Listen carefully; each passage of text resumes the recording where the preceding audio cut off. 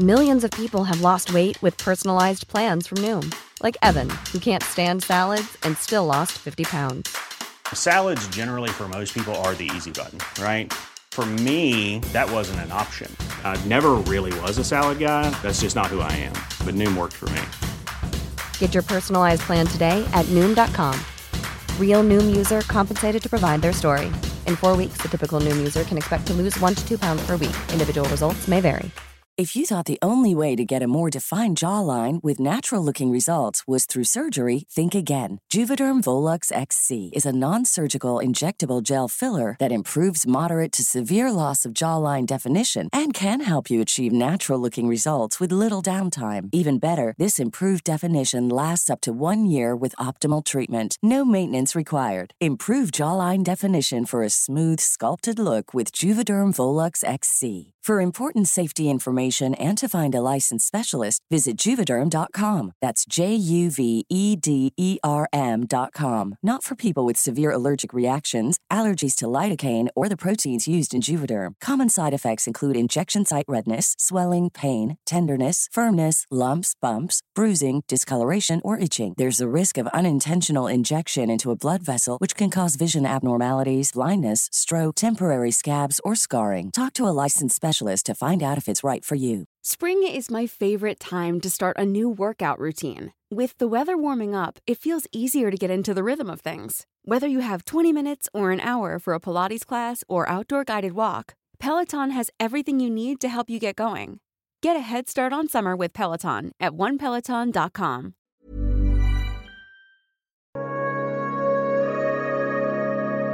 Som nu förlorat livet i denna den största protestvågen i Iran på närmare ett decennium uppgavs inte.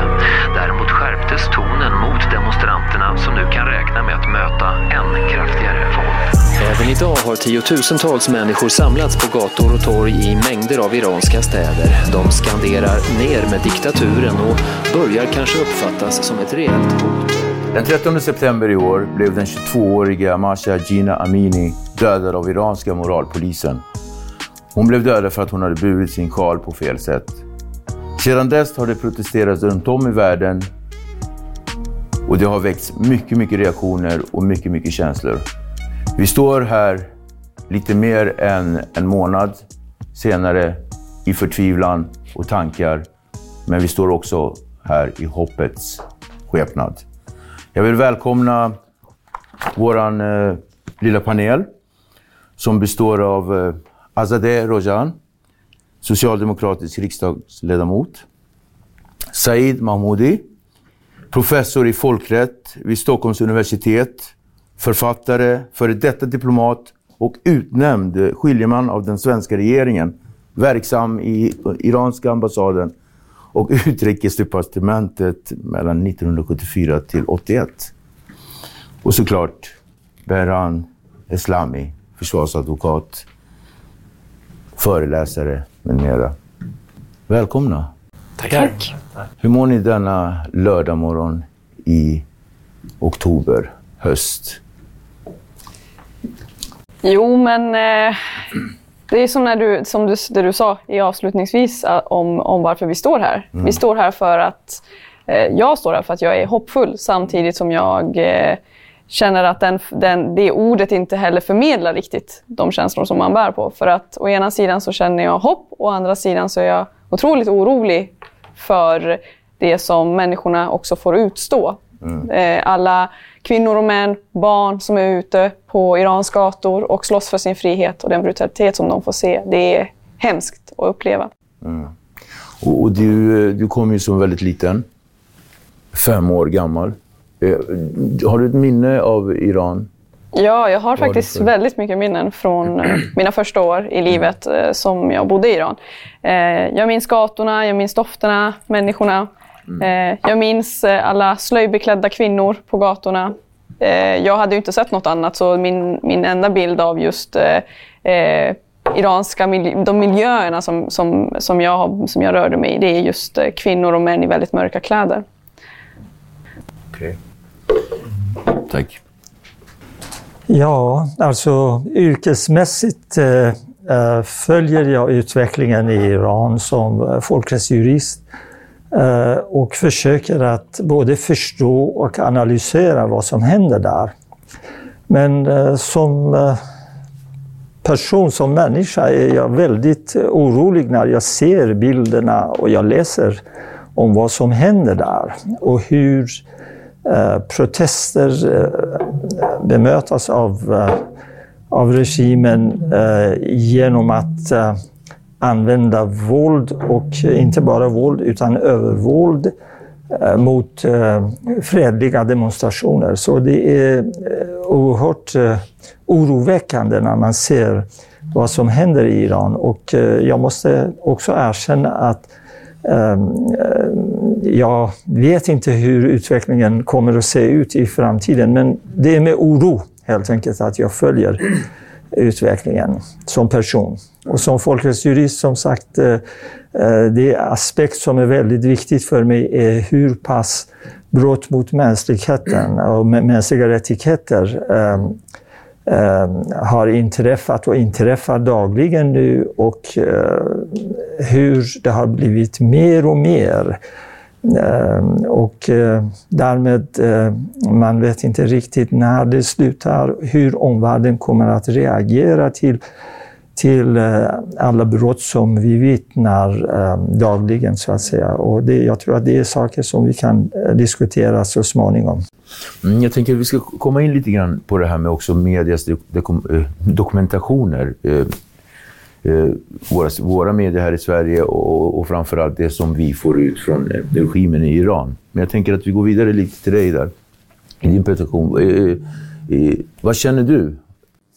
Man kan sammanfatta det med att jag slits lite mellan hopp och förtvivlan. Mm.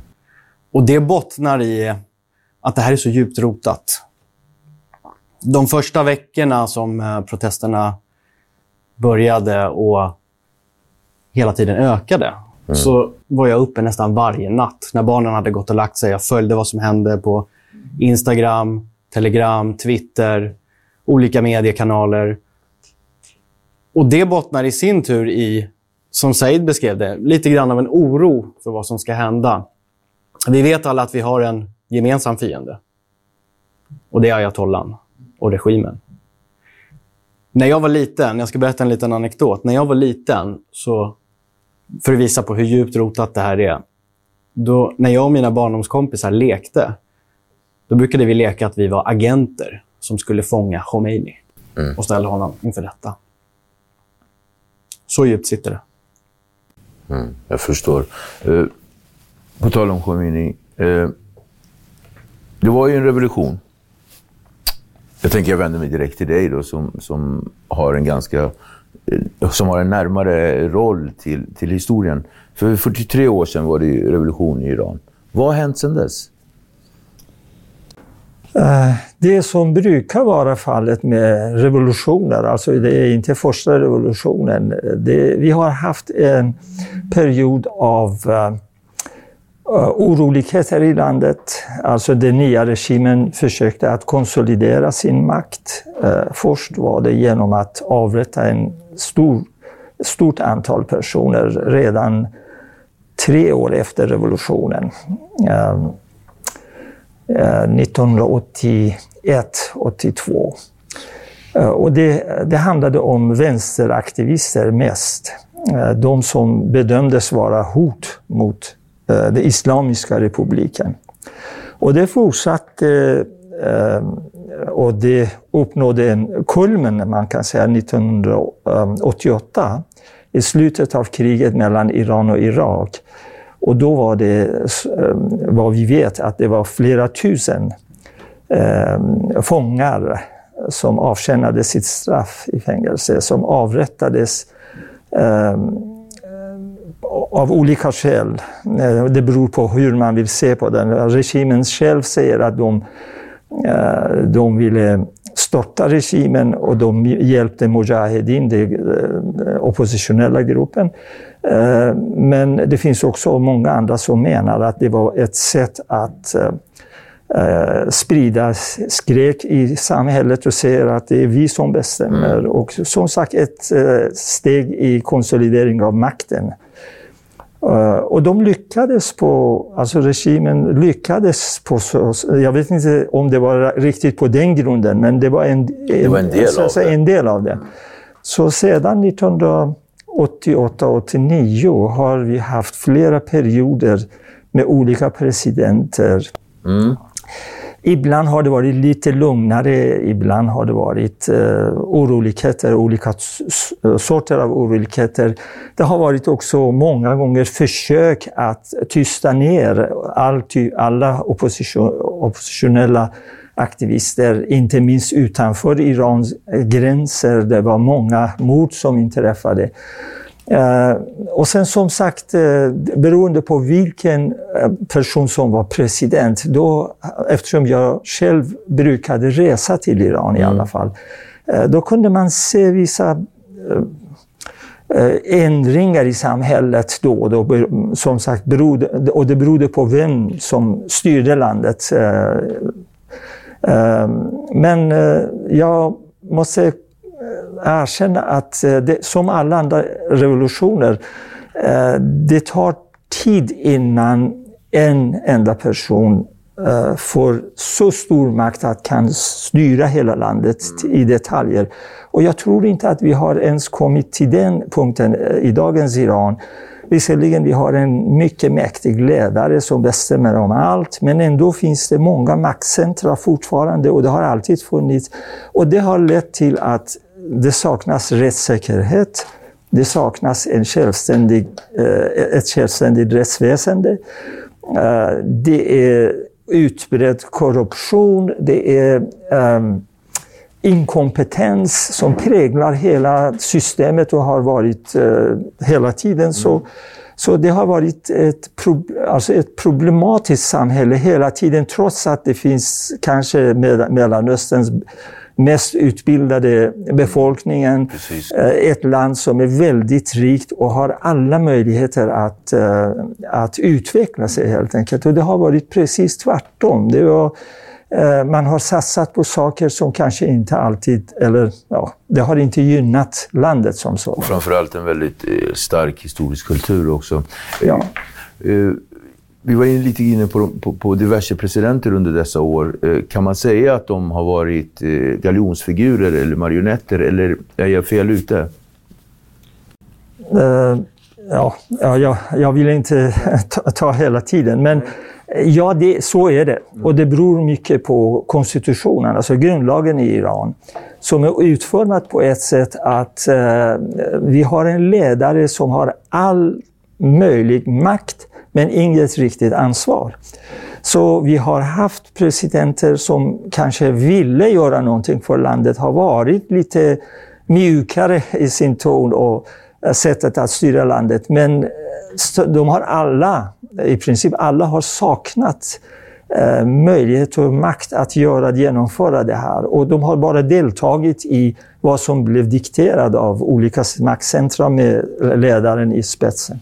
Okay. Och det är väl det här som oftast är problemet när man från västvärlden försöker bedöma möjligheterna till utveckling och olika sorters utveckling i Iran. Det är att man tittar på de här presidenterna och vilken reformagenda kanske de har haft, och då gör bedömningen att men det finns möjligheter och utrymme att få till förändringar inom systemet. Men problemet går ju hela tiden tillbaka till att de här presidenterna är oftast väldigt vinklippta. Det går inte att använda dem i den utsträckning som skulle behövas för att få till de här förändringarna. Och det har ju inte minst visat sig sedan den utveckling som vi har sett efter 2009. Där 2009 så väcktes det stora förhoppningar om att i och med det presidentvalet så skulle man kunna se stora reformer i Iran. Men vi vet också att 2009 så utbröt ju stora demonstrationer som på sätt och vis kan liknas vid det som händer i Iran, med den stora skillnaden att idag så är det landsomfattande, det är över alla generationer, medan då var det kanske lite mer koncentrerad inom vissa grupper i samhället och i vissa storstäder främst. Men västvärlden har någonstans inte riktigt släppt just den här bilden av att det går ibland att göra förändringar utifrån det system som redan finns. Och där finns det väl råder olika uppfattningar om, där jag själv då delar bilden att det går inte längre att ha den uppfattningen. Nej. Såklart. Och det logiska i det du säger är ju såklart att förändringen måste ju komma inifrån. Västvärlden, vi var inne på det här med den bilden vi härifrån får utav det som händer i Iran. Vad tycker du är den rättvisa bilden då? Förutom det lilla vi har gått in på här nu. Vad är den rättvisa bilden av situationen i Iran för gemene man? Nej, men jag tror att jag kan fortsätta lite grann där jag var. Att västvärlden har haft en bild av att för att få till att det finns möjligheter att göra förändringar inom nuvarande system. Västvärlden har varit väldigt fokuserad på kärnvapenavtalet, att få till den för att säkra sin egen säkerhet, den säkerhet som vi behöver känna att vi har här i västvärlden, i och med att man har varit orolig för att Iran ska skaffa kärnvapen. Så man har haft ett väldigt stort fokus på att det här avtalet ska komma på plats, istället för att ha fokus på men vad är det som sker i landet. Och faktum är att det som sker i landet, det är att det iranska folket under väldigt många år med en accelerering de senaste kanske 10 åren har levt under extrem förtryck kombinerad med extrem dålig skött ekonomi som har drabbat samhället väldigt hårt. Vi har sett ökade ekonomiska klyftor i samhället.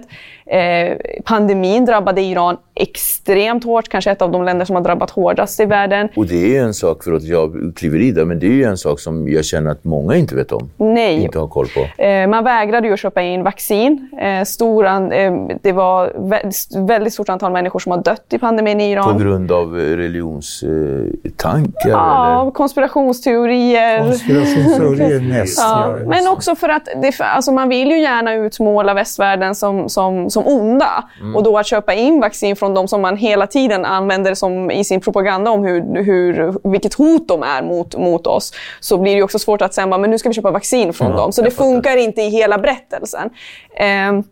Vilket drabbade befolkningen otroligt hårt över alla åldersgränser. Så att det finns så många saker som har hänt de senaste åren som symboliskt har fått väldigt stor tyngd. Nedskjutningen av flygplanet, som också, där vi också haft västerländska medborgare som drabbades och dog och omkom. De här sakerna har samlat på sig. Och den rättvisa bilden är att det har nått en kund där den iranska befolkningen säger nu räcker det. Nu räcker det här. Vi vill ha förändring och vi förtjänar en förändring. Och det är väl det som nu omvärlden har vaknat till och ser, oj, herregud, ja. Om vi stöttar den iranska regimens kamp efter frihet, då blir vi ju också av med alla de andra problemen som kanske var förknippad med det här kärnvapenavtalet och problemen i regionen med Jemen och Syrien och Libanon. Vi måste bli av med roten för att bli av med de andra problemen. Vad tänker du, Vera, kring reaktionerna från omvärlden idag? Jag tycker att reaktionerna dröjde alldeles för länge. Jag hade hoppats på att västvärlden skulle markera tydligt i ett tidigt skede. Nu har man ju äntligen vaknat och insett att det gynnar ju hela världen. Om Iran får ett stabilt styre, ett demokratiskt styre, så kommer det lugna hela omvärlden. Vi har till exempel kriget i Ryssland, där Iran förser Putin med massa vapen nu, eftersom han har brist på vapen. En sån sak är ganska allvarlig med tanke på de övergrepp som sker i Ryssland. Sen har vi en väldigt ung generation i Iran. Och den unga generationen är orädd. De har vuxit upp med det här förtrycket. De har bara levt under det här förtrycket. De har ingenting att förlora. Om man satsar på den här unga generationen, som i mångt och mycket också är väldigt utbildad, då kommer det i förändringen leda till att Iran kan bli en rättsstat, en demokratisk rättsstat. De här protesterna som pågår, kan det vara början på en ny revolution? Jag vill hoppas det. Ja. Absolut. Sen är ju frågan, vad händer sen? Vi vet ju vad som hände efter den förra revolutionen och att den kidnappades. Och det kommer säkert komma in på lite djupare. Där finns det ju en fara. För att det finns många länder som har ekonomiska intressen i Iran. Vi har Kina å ena sidan, vi har Ryssland å andra sidan och vi har västvärlden. Och det finns en risk att Iran slits i stycken av utländska intressen. Sen består Iran av massa olika folkgrupper. Nu finns det ju en gemensam fiende för alla olika folkgrupper. Så länge det finns en gemensam fiende, då finns det också solidaritet mellan folkgrupperna. Men om den här gemensamma fienden försvinner, då är frågan om det finns risk att landet styckas upp. Om vi tittar på Iran som helhet då, och nu när vi är inne så här, i modern tappning i Sverige så pratar vi mycket om polariseringen. Hur ser polariseringen ut i Iran? Har ni en tanke kring det? Ja, alltså för att svara på den frågan måste man titta på tidigare demonstrationer i Iran, protester mot regimen. Och där ser man ganska stora skillnader vad gäller anledningen varför folk går in på gatan och vilka som går på gatan och protesterar. Och det där menar jag att vad vi ser idag är helt nytt. Det är något som inte har inträffat efter revolutionen på många sätt. Positivt eller negativt? Det är inte så mycket värdefråga. Jag tycker att man måste konstatera att det är en annan typ av demonstration som kan ha olika typer eller andra typer av slutsatser också och följder. Om jag ska nu jämföra med 2009 som Azad hänvisade till. Det var 2 miljoner personer på gatan, mest i storstäderna, mest i Teheran. Men huvudanledningen var alltså kravet för demokrati, kravet att vi har röstat och vi vill ha den som vi har ansett är rätt person att vara president. Och folk tyckte att nej, det var inte det som de hade manipulerat resultatet. Och det var klart, alltså politiskt motiv folket visade varför de var på gatorna. Det var kanske inte så tydligt att bland de som demonstrerade var det många som ville ha regimskiftet som sådan, utan frågan var inom ramen för det regim som vi har. Vi har röstat, vi har sagt att vi har möjlighet att göra det och vi vill ha rätt resultat. Men många gick ut och det var mest folk från stora städer. För 5 år sedan, 2017, kom också en våldsam demonstration inte bara i storstäderna, även i mindre städer. Och det var mest ekonomiskt, det var arbetare som hade inget arbete, jordbrukare som inte hade vatten och fortsätta med sin verksamhet. Folk som var missnöjda eftersom de inte hade jobb, och det var mest ekonomiskt, alltså konkreta krav som de hade på en inkompetent regering. Samma sak, mer eller mindre, var 2 år senare, 2019. Det var bensinpriset som helt plötsligt blev en anledning, och då var det många, inte bara i städerna utan i små byar, som kom ut och protesterade eftersom det var väldigt viktigt för deras liv och för deras arbete. Idag är det annorlunda eftersom på många sätt. Det första är att fokuset är på kvinnor och ungdomar. Något som skiljer sig från allt i Mellanöstern. Alltså om vi tänker på den arabiska våren, så att säga. Precis. Det var vanliga folk, missnöjda, som gick ut. Men här har vi kvinnor som kommit ut och ungdomar i första hand. Det är inte bara storstäderna, det kan vara väldigt små byar. Tjejer som man inte tror att de följer utvecklingen i världen på det sätt som de har gjort och kan yttra sig så och vågar gå ut också och stå emot säkerhetspoliser och de vet att man kan bli mördad. Så på många sätt och också kravet är inte riktigt ekonomiskt, även om det är jättedålig ekonomi. Det är många som känner sig pressade i Iran, de flesta. Men det är inte det som är huvudanledningen varför de är ute, utan man är upprörd över hur regimen struntat fullständigt i det mest, man kan säga mest normala krav som människor har för att ha ett vanligt liv. Ja. Att klä sig på det sätt som man vill, att umgås som man vill. Alltså saker som har förnekats under den här rubriken Islamiska republiken, islamisk regim, allting ska vara islamiskt. och med den tolkning som vi har av islam och inte det. Varsågod. Jag vill bara koppla lite tillbaka till just den här oron för vad som ska hända efter och det som Behram också lite grann var inne på. Jag tror att vi måste också se på det här ur två olika perspektiv när vi gör de här tolkningarna för vilka risker som finns. Vi som den iranska diasporan utomlands, man kan inte förneka att vi har med oss också helt andra synvinklar på vad som sker i Iran. Vi är ju också färgade av de diskussioner som pågår här och har pågått under väldigt många år när det till exempel gäller motsättningar mellan olika minoriteter i landet. Hur tänker du då? Nej, men till exempel det finns ju en diskussion om motsättningar mellan iranska minoriteter och hur ska det ta sig uttryck? Kommer det göra att landet blir uppstyckat och så vidare och så vidare? Ja, men precis. Ja, och då tänker jag också att jag är inte helt säker på att vi kan tillskriva det iranska folket i Iran att de här diskussionerna förs på samma sätt. Utan vi ska inte heller underskatta att det är ett av regionens mest utbildade folk. Och man ska inte heller glömma att trots regimens försök till att stänga ner internet och det iranska folkets möjligheter och tillgång till media och sociala medier, så är iranska folket bland de mest uppkopplade.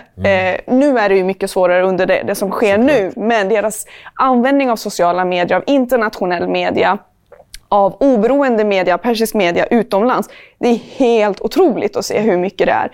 Så man har också en förmåga och haft en förmåga, speciellt den här unga generationen, att också bilda sig en uppfattning om hur skulle ett alternativ kunna se ut. Så jag har faktiskt stora förhoppningar om att mycket av det där som vi kanske tillskriver, vilka risker som finns och hur det kan ta sig uttryck, kanske faktiskt inte behöver vara så pass allvarliga som vi tror. För vi lever fortfarande med de erfarenheter och diskussioner som våra föräldrars generationer tog med sig när de flydde Iran. Och de lever ju kvar här. För att vi är ju i diasporan. Medan jag tror att utvecklingen, diskussioner, det kanske har skett en helt annan utveckling i Iran som vi inte riktigt har följt. Och där känner jag stor förhoppning. Och därför så tror jag också att Iran skiljer sig från det som skedde under det som man ofta drar paralleller till, arabiska våren, och menar på att det här kan bli på samma sätt. Jag tror faktiskt inte det. Här i Europa så har ju du var ju lite inne på att till slut, det känns som att äntligen har man ju reagerat här vid våra gårdar. Varför har den här situationen växt så mycket i Europa? Varför just i Europa och närmast Sverige? Just den här situationen. Och jag tänker då ur kvinnors perspektiv. Dels tror jag att det beror på att de som lämnade Iran, det var ju framförallt intellektuella. Det var personer som på ett eller annat sätt hade koppling till oppositionspolitiken som bedrevs i Iran efter shahens fall. Sen tror jag också att det beror på att vi som bor i västvärlden, vi lever i fria demokratiska samhällen. Vi vet vilken potential Iran har.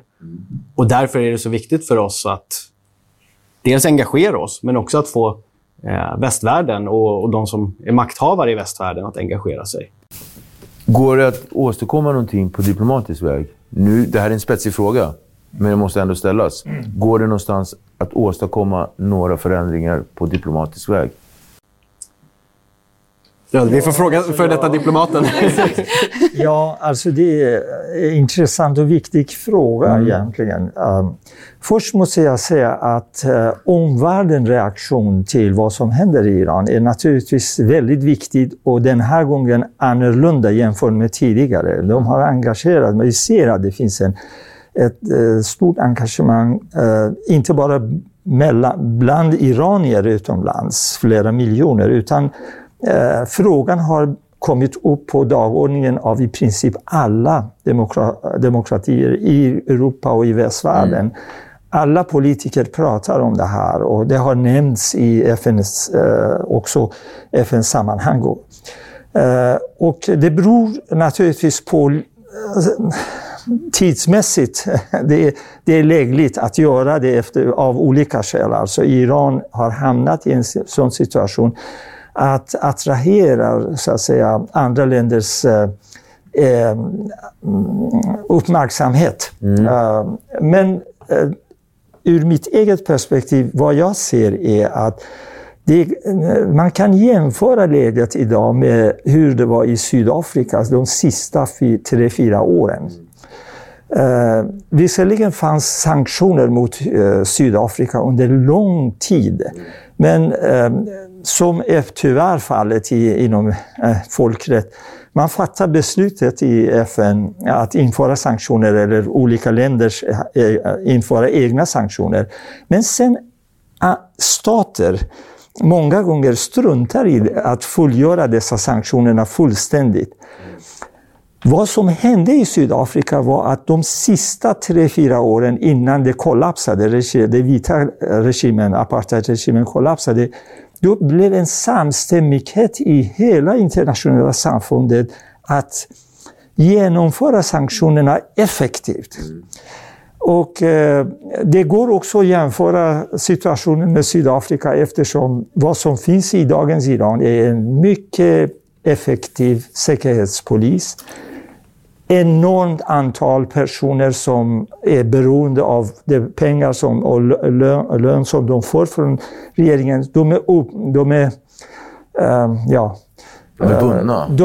är väldigt regimtrogna. De kan uppoffra sitt liv för att upprätthålla regimen som den är. Och det var precis samma sak i Sydafrika. Men när sanktionerna blev tillräckligt starka, isoleringen av landet Sydafrika blev fullständig i alla avseenden, då kunde inte regimen fortsätta helt enkelt. Trots att de också hade världens effektivaste säkerhetspolisen. Så jag ser alltså likheter man kan jämföra med många andra länder, men just dessa två är på många sätt likställda när det gäller hur regimen reagerar och hur omvärlden har reagerat, hur omvärlden ser på utvecklingen i Iran. Och just den här parallellen till Sydafrika tycker jag också blir väldigt talande på 2 andra sätt. Det ena är att det vi ser i Iran, det är också en form av apartheid, könsapartheid. Och det väcker väldigt mycket känslor hos omvärlden när man så tydligt, både ytligt kan se att det handlar om ett förtryck av ett kön, av kvinnor, som begränsas i vardagen på alla sätt. Både när det gäller hur man klär sig, men både också hur man rör sig ute i samhället, vilka jobb man kan ta och så vidare. Och det symbolvärdet, det signalvärdet är väldigt viktigt. Omvärlden förstår den på ett väldigt påtagligt sätt. Vad det är som pågår och varför det här är ett problem. Men det andra är också just det här omvärldens reaktion och omvärldens engagemang. Där finns det ju också väldigt tydliga kopplingar till det som Sveriges roll i att faktiskt fördöma apartheiden i Sydafrika. Och vilka förväntningar man därför också kan ha på Sverige idag. Hur man ska fördöma situationen i Iran och vilken roll Sverige kan ha. Det var faktiskt väldigt stora delar av folkrörelser i Sverige som var engagerade i att motsätta sig apartheiden i Sydafrika. Och idag så ser vi också en form av folkrörelse som säger att Sverige måste ta ett större roll när det gäller situationen i Iran. För den har varit lite ljummen, va? Politiskt, ja. Och det beror ju på just det här som vi har varit inne på tidigare. Västvärldens syn och politik gentemot Iran. Det är dags att ompröva Iran-politiken. Inte bara från Sveriges sida utan från EU och omvärlden överlag. Och det är många som har drivit på och försökt få det, men det är först nu vi börjar se det ske. EU, vi tog ju MR-sanktioner mot Iran, det är unikt. Nu talas det om att utvidga de här MR-sanktionerna. Sverige, vi hade frågestund i riksdagen förra torsdagen där Tobias Billström, den nytillträdda utrikesministern, deltog. Han fick 7 frågor om Iran. Hur många svarade han på? De måste svara på alla. Men hans svar var hela tiden också den att inom ramen för EU kommer Sverige ha en aktiv roll och driva på.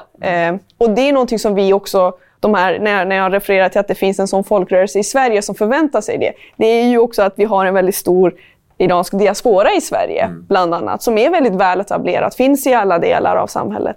11 riksdagsledamöter var vi. Det har en påverkan. Så att den folkrörelsen kanske ser annorlunda ut, vilka det är som engagerar sig i frågan. Men det finns väldigt starka paralleller till det som skedde med Sydafrika. Ja. Men jag har viss förståelse för, åtminstone för Sveriges regering, att inte ha gjort mer än vad de har gjort. Och förståelsen beror på att, och det är skillnaden mellan Irans nuvarande regim eller regering och Sydafrika, att vi vet att många utländska medborgare har tagits som gisslan i Iran. Och de har använts som påtryckningsmedel mot länder som Sverige för att utföra någonting. Till exempel att byta ut personen mot någon som sitter i fängelse i Tyskland, i Frankrike.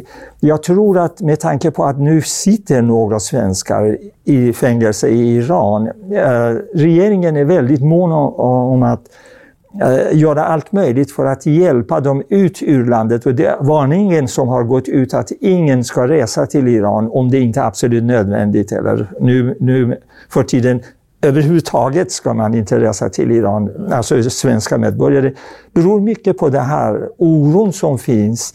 Och därmed menar jag att de gör en avvägning mellan att trycka hårdare eller försöka att både införa sanktioner och på något sätt hålla diplomatiska relationer med Iran och samtal med Iran för att få ut sina medborgare. Och jag förstår den, och det ligger nog väldigt mycket i det du säger. Jag tror bara också att vi måste ha med oss att hur det iranska folket, när om några år framåt eller i historiebeskrivningen så kommer det iranska folket fråga vart var omvärlden, och då måste ju omvärlden någonstans kunna ge ett svar på det. Ja. Det som jag tror är jättebra att västvärlden riktar sanktioner och att man försöker åstadkomma någonting på diplomatisk väg. Det som jag tror är lite bromsklossen i det hela är ju länder som inte följer de här sanktionerna, som inte respekterar dem. Som Kina, som Indien, Ryssland, andra mäktiga länder som har egna ekonomiska intressen i Iran. Och därför så kan ju bara sanktioner räcka en bit. Förändringen måste komma inifrån. Och det är ju det vi ser idag. Tillbaks till, eller vi har ju varit i Iran hela tiden, men om vi tittar på kvinnor. Slöjans historia i Iran. Är det någon som kan liksom ge mig en liten brief? Nej, men jag tror att det är väldigt mycket i det som Said berättade i början om konsolideringen av islamiska regimen, att slöjan är ju, så är det ju egentligen med både religion och överlag när man försöker för de här maktkoncentrerade regimer och sånt vill ju alltid ha symboler för sitt styre. Det ska ju alltid synas. Det ska vara någonting som är väldigt tydligt för hur makten finns, i vems händer makten finns. Och det tar sig uttryck på olika sätt. Och slöjan, och att kvinnor skulle bära slöja och att det var en islamisk regim som kom på plats. Det tog sig uttryck genom att man satte på kvinnor slöjan och direkt hänvisade då till islam och den tolkning som man då gör av sharia-lagar bland annat. Så det ligger väldigt mycket i symbol- och signalvärdet. Att kontrollera kvinnor är ju ett väldigt enkelt sätt oftast för att koncentrera makten hos några få. Så att den här könsapartheiden har ju varit ett verktyg för den iranska regimen, både att ha ett verktyg för att förtrycka och hålla makten, men också i början då ett väldigt tydligt sätt att konsolidera sin makt och tydliggöra den. Ja, det stämmer, och jag kan kanske tillägga att för vad jag ser, det är en symbolfråga, och man kan inte ha en shia-muslims tolkning av islam som är fallet i Iran utan att också ha den här tolkningen, alltså den här slöjan som en del av den. Det är på samma sätt som turban för mullorna. Alltså det går inte att vara mulla utan att ha turban. Så båda två används som symboler, men det finns mycket bakom den här symbolen också, som vi hörde. Men hamnar vi någonstans i något moment 22 här? Jag vet inte om alltså med andra ord kan man säga att det inte går att ha en islamisk republik med shia-muslims tolkning av islam utan att ha slöja över huvudet på kvinnor. Gör man det, om man accepterar att nej, det är fritt fram, ni får välja som före revolutionen, det betyder att man har ifrågasatt sitt egen existens. Exakt.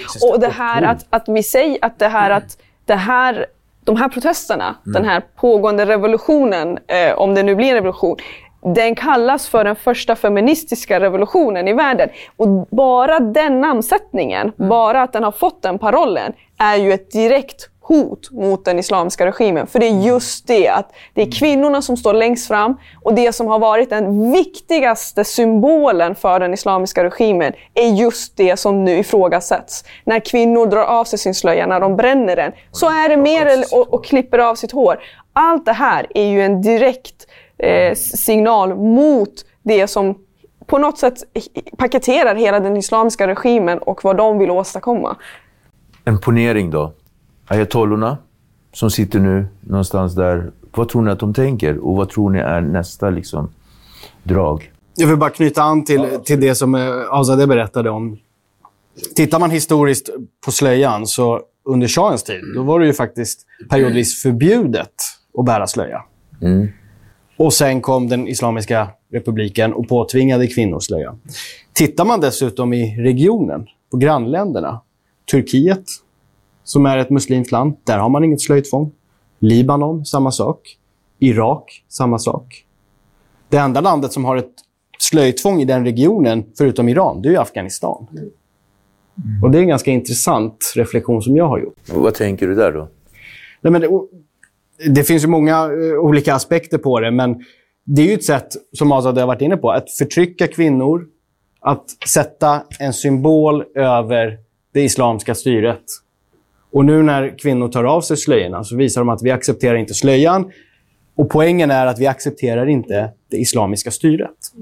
Det är styret det handlar om. Ja. Men många missuppfattar det med att det här handlar liksom om religion och så. Men alltså, det iranska folket har ju aldrig sagt att vi är emot religion, utan snarare tvärtom. De säger att det måste råda religionsfrihet. Den som vill ha slöja på sig, den ska få välja det. Men vi som inte vill ha det, vi ska inte heller bli tvingade till det. Så det här är egentligen, det är en klassisk debatt och protest och en kamp för valfrihet, för frihet, för demokrati. Och i ett fritt land med demokrati, då har alla människor möjlighet att göra just de valen. Att ha slöja, att inte ha slöja, välja sin religion och så vidare. Och det är det som är så, det är just det som också är så signifikant för det som sker i Iran nu. Det är ropet efter frihet, efter alla människors frihet i Iran, och inte bara för eller emot någonting. Sen är ju inte alla i Iran muslimer. Nej. Vi har minoriteter som är kristna, vi har judar, vi har något som kallas för Bahai, vi har ateister. Och de tvingas ju också att bära slöja, fastän de inte ens tror på den muslimska tolkningen som Said var inne på.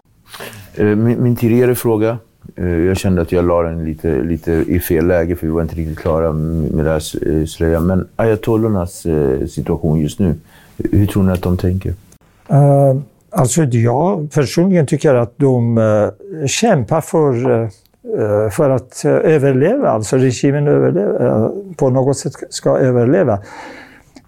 Ja, hur pass smarta de är, det vet jag inte. Alltså inkompetenta är de överhuvudtaget. De har varit hela tiden. Både inkompetenta och korrupt. Alltså det är två saker som man kan lätt och lugnt säga vad gäller hela efter revolutionens tid. Men även en korrupt person tänker på hur jag kan överleva vad som har hänt. Och jag tror att det är därför de använder övervåld som vi vittnar genom videoklipp.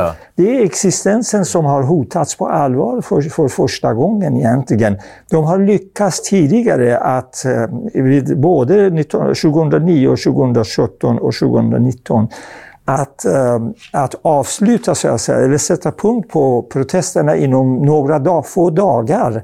Men nu har det gått över 6 veckor och fortsätter, vi ser att det fortsätter alltså folk är inte, eller de som protesterar, mest ungdomar, mest studenter på universitetet överallt i Iran.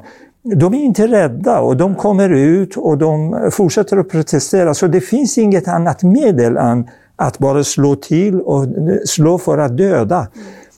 Men hur lång tid kan det hjälpa att använda våld och fortsätta att bemöta protesterna på det sättet som de gör? Det återstår att se. Och ju mer våld de använder sig av, desto mer växer ju protesterna. Precis.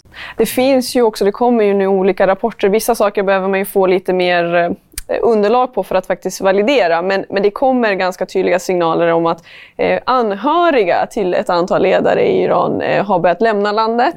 Och att man ser att de antingen har tidigare dokument som gör att de kan lämna landet eller söker visum nu. Och det där är nu, som sagt, det behöver komma lite mer underlag för att få det här validerat. Men jag läste i flera persiska medier att det börjar ske. Ja. Det där är alltid också en tydlig signal. Varför börjar deras anhöriga lämna? En jättetydlig signal. Jag läste också, det var någon persisk media faktiskt igår, att de har tagit över vissa delar av flygplatsen för att deras familj ska liksom kunna komma över. Men jag ville bara varna att man måste vara försiktig med allt som man läser nu för tiden. Det är klart att det är som ett krig som pågår. Det finns båtparterna och de har anledning att sprida även fel information bara för att behålla stämningen. Exakt. Så vi vet inte, det kan vara så. Det måste bli validerat verkligen innan man kan. Ett exempel på det med falska rykten som Said Mahmoudi nämner, det är ayatollan. Under första veckorna av protesterna så syntes inte ayatollan till. Han gjorde inga uttalanden, vilket han brukar göra ganska tidigt när det blir lite oroligt. Den här gången höll han sig borta. Och det spreds nyheter om att han skulle vara död, för han var inlagt på sjukhus. Och rykten uppstod att ayatollan var död. Men sen dök han ju upp som gubben i lådan. Så man måste vara lite källkritisk när man söker information. Även det som vi får från oberoende media utomlands, det är ju sånt som det är ju ett problem att det finns ju ingen oberoende journalistikkår baserad i Iran. Man får ju inte den informationen och därför måste ju information hela tiden processas i ett par led innan det kan valideras. Icke-statliga organisationer då? Vad kan de göra för att hjälpa till? Du tänker på Amnesty International till exempel. Och så vidare. Ja, de gör som de gör egentligen. Sprida information och övervaka vad som händer i utvecklingen där. Det är inte alltid lätt att få rätt information från en pålitlig källa. Och det finns en och annan eller några av dessa internationella icke-statliga organisationer som har både erfarenhet, nätverk och möjlighet att samla pålitlig information. Och det är det som de gör, och på så sätt när nu vi har begränsningar i Iran för att ha tillgång till massmedia. Och det är viktigt att dessa NGOs finns, och de sprider i princip dagligen ny information om utvecklingen. Det är också intressant, tycker jag, att för första gången ser jag att sedan dag 1, alltså 15 september, det har inte funnits en enda dag att svenska massmedia inte har skrivit någonting om händelserna i Iran. Som visar, och det är ganska ovanligt, för att det är visserligen väldigt viktigt vad som händer i Iran, men vi har haft liknande situationer i andra länder. Men så mycket uppmärksamhet har aldrig ägnats åt utvecklingen, och det är på något sätt, måste jag säga, det är det som också gör vad som händer i Iran den här gången väldigt olikt vad som har hänt tidigare. Utöver spridning av information också, så tycker jag fördömanden är väldigt viktigt. Jag kan väl för egen del nämna att vi fick advokatsamfundet att rikta allvarlig kritik mot det som sker i Iran. Och sen tycker jag det Nobelstiftelsen gjorde var väldigt viktigt också. Att man inte bjöd in Irans ambassadör. Man valde att inte bjuda in till exempel Jimmy Åkesson eller Rysslands ambassadör. Och då var det lite märkligt att man bjöd in Irans ambassadör. Men sen backade man från det. Ja. Och det var en viktig tydlig signal, tycker jag. Och jag tror också att de här NGOs och till exempel en sån organisation som Amnestys viktiga roll i det här är att de brott som begås här och nu, sen har ju det begåtts brott under över 40 år mot mänskliga rättigheter, men de brott som begås nu, det går ju också att dokumentera i och med att det finns videoklipp och det finns fotografier. Någonstans måste det här också dokumenteras för den dag då den här regimen ska ställas till svars. Och det måste ju ske för de brott och massarresteringar, misshandel och direkta avrättningar av och då tänker du, då menar du att det ska tas från det som händer nu? För att vi pratar ju 43 år. Alltså Absolut. vi har ju mycket att göra då. Problemet, eller det jag menar, det finns otroligt mycket att göra. Vi har ju precis också haft en sån rättegång i Sverige som har berört just brott mot mänskliga rättigheter som har skett under den här regimens tid. Men det som är nu, det är ju också att det finns ju otroligt mycket dokumentation. Problemet är ju att det som sker oftast i Evin-fängelset med de som är fängslade, det kanske inte når ut. Vi ser det inte, det är lite svårare att dokumentera. Men det som sker nu, det går ju att dokumentera på ett annat sätt. Det kommer vara en viktig del i när man lägger pusslet för att hålla den här regimen ansvarig för de brott som man har begått. Sen är det såklart, de här brotten har begåtts under väldigt... Nu sker det bara ute på gatorna. Det blir dokumenterat dagligen. Det blir dokumenterat på ett annat sätt. Och det är i en större omfång. Men såklart, det här har pågått i 43 år på olika sätt. Just det. Och sen kanske det är också på sin plats att nämna hur den iranska regeringen rättfärdiga så att säga, användning av våld i det här sammanhanget. Deras huvudargument är att omvärlden lägger sig i Irans inre angelägenheter. Det är oroligheter i Iran och därmed som alla andra stater har regeringen en huvuduppgift att upprätthålla säkerhet och ordning i samhället och det är därför vi agerar. Argumentet är helt korrekt, men problemet med det här argumentet är att man upprätthåller säkerhet och ordningen med rätt medel och proportionellt. Alltså om det är fredliga demonstrationer, man är missnöjd med någonting, man vill bara, och det står i Irans grundlag också att man har rätt att göra det. Varför ska man använda övervåld som vi ser, alltså en kraftig, stor kille som börjar med batong, slår 2-3 16-åringar tjejer, inte bara för att slå dem utan bara för att döda dem, alltså med all kraft. Det är inte att återställa ordning och säkerhet i landet. Nej. Så jag menar att det är ett argument som inte riktigt håller. Man kan inte försvara sig att eftersom vi har en uppgift och en skyldighet att upprätthålla säkerhet i samhället, då måste vi använda våld hur mycket som helst och döda hur många som helst bara för att allting går tillbaka till det normala som tydligen inte är möjligt. Vad har man för rättigheter som brottsmisstänkt i Iran i detta? Det är en väldigt intressant fråga. Precis som i många demokratiska länder så har man ju som brottsmisstänkt rätt att själv utse sin försvarare om man är misstänkt för brott i Iran. Men det finns ett litet men. Är man misstänkt för brott mot rikets säkerhet, då har man inte rätt att utse sin försvarare själv. Och då har man inte heller rätt att träffa sin försvarare och få lite juridisk rådgivning.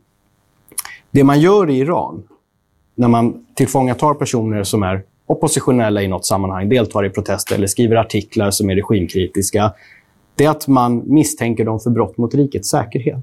Istället för att säga att det här är ett politiskt brott, så säger man att du är misstänkt för brott mot rikets säkerhet. Vilket ju naturligtvis är ett påhitt. Och på så sätt så inskränker man de personernas rättigheter. Och det innebär att de får inte välja sin försvarare själva, de får inte samtala med sin försvarare. Tittar man historiskt så är det endast 2 personer i Iran som har blivit åtalade för ett politiskt brott. Alla andra oppositionella, de blir åtalade för brott mot rikets säkerhet. Vilket ju naturligtvis är en allvarlig inskränkning i mänskliga rättigheter för de personerna. Okay. Ja, mina vänner. Vad är nästa steg i denna utveckling? Jag vet att jag ställt den frågan tidigare, men När det gäller nästa steg i denna utveckling, vad tror ni är nästa steg i denna utveckling för kvinnor? Jag tycker att det är lite... Jag tycker inte att det är på sin plats att jag ska uttrycka det faktiskt. Önskan tänker jag. Nej, men jag tänker ändå att jag vet inte ens om jag har rätten att ha en önskan om det. Nej. För det är inte jag som är ute på gatorna. Det är inte jag som riskerar mitt liv dagligen. Utan det är det iranska folket i Iran. Vart de vill att det här ska leda, hur det ska leda, vad som ska ske efter. Det är de som äger makten över att fatta det beslutet. Det är de som riskerar sina liv och det är de som då måste avgöra hur långt de är redo att ta det här och vad resultatet av det ska bli. Vi här i omvärlden, vi som inte befinner oss i Iran, vi är engagerade i frågan. Vi följer det här dagligen på nätterna. Vi berörs på djupet av det. Och vi kan såklart ha egna åsikter och önskan någonstans hos oss själva. Men jag tror faktiskt inte att det är på sin plats att vi ger uttryck för dem. Utan jag vill att det här ska vara det iranska folket i Iran som också gör det här med hela sitt liv som insats och hela sin framtid och förhoppningar är på spel. Det är de som ska avgöra vart det här ska bära. Och min roll är att stötta dem, vara deras röst och bära deras budskap ut till omvärlden. Tack. Jag måste kanske upprepa mig att som folkrättsjurist följer jag utvecklingen med nyfikenhet, stor nyfikenhet och oro också samtidigt. Det är svårt för mig att förutse vad som kommer att hända, men jag kan bara konstatera att idag, alltså slutet av oktober 2022, vad jag ser är att det blir mer och mer, alltså det finns politisk vilja hos omvärlden att isolera Iran och regeringen i Iran mer och mer. Jag ser att vad som har påbörjat för 6 veckor sedan fortsätter och det finns ingenting som tyder på att det slutar. Därmed kan jag tänka mig att det kommer att fortsätta. Så det blir en kombination, och jag ville bara också ansluta mig till vad Azadeh sa, att det är i slutändan folket inne i Iran som blir avgörande vad de gör. Också det är väldigt viktigt, om det är bara studenter på universitetet som fortsätter eller det blir flera från olika yrken och både städer och byar, och det blir lite mer allmänt så att säga missnöjet som finns redan där. Men det är någonting som vi måste avvakta och se. Jag tror inte, i alla fall jag vågar inte säga med bestämdhet hur utvecklingen kommer att se ut. Jag delar Saids oro. Samtidigt så vill jag som Martin Luther King ändå våga drömma, våga hoppas. Och jag hoppas och drömmer om att det blir en positiv utveckling i Iran. Att kvinnor och män behandlas lika. Att man inför mänskliga rättigheter och demokrati i Iran. För att jag en dag ska kunna åka dit med mina barn. Det var lite min följdfråga liksom, om önskan att få åka till ett fritt Iran med rättigheter som sig bör. Den drömmen har vi. Jag ville avsluta med att säga tack för att ni tog er tid till att få samtala med mig. Ni har berikat mig otroligt mycket denna knappa timme. Jag tror att det har gått en timme. Det jag kommer ta med mig i den här frågan är framförallt den frågeställningen som jag hade lite grann. Var någonstans tror ni att det här kommer landa? Och en annan sak som jag också alltid har undrat är varför just nu? Men trots allt liksom att det här är någonting som jag vill våga motargumentera och säga att det här är inte bara 10 år, utan det här har pågått de senaste 43 åren. Alltså, jag vill ändå säga så. Och jag kommer alltid minnas Mahsa Jina Aminis namn. Och tack för att ni kom. Tack.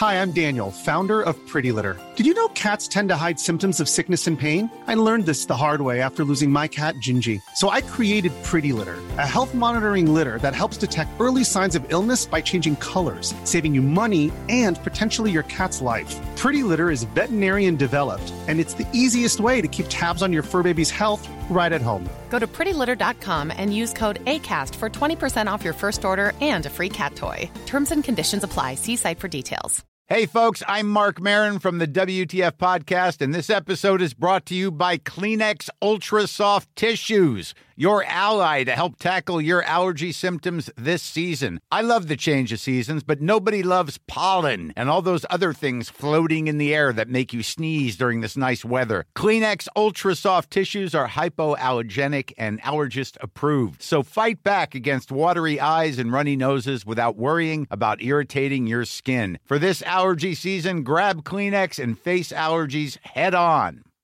If you're looking for plump lips that last, you need to know about Juvederm lip fillers. With Juvederm Volbella XC and Juvederm Ultra XC, your lip look, whether it's subtle or bold, can last up to 1 full year with optimal treatment and no additional maintenance. Find a licensed specialist and see if it's right for you at Juvederm.com today. That's JUVEDERM.com. Add fullness to lips in adults over 21 with Juvederm Volbella XC or Juvederm Ultra XC. Do not use if you have severe allergies or a history of severe allergic reactions, or if you're allergic to lidocaine or the proteins used in Juvederm. Tell your doctor if you have a history of scarring or taking medicines that decrease the body's immune response or that can prolong bleeding. Common side effects include injection site redness, swelling, pain, tenderness, firmness, lumps, bumps, bruising, discoloration, or itching. As with all fillers, there's a rare risk of unintentional injection into a blood vessel, which can cause vision abnormalities, blindness, stroke, temporary scabs, or scarring. For full, important safety information, visit Juvederm.com.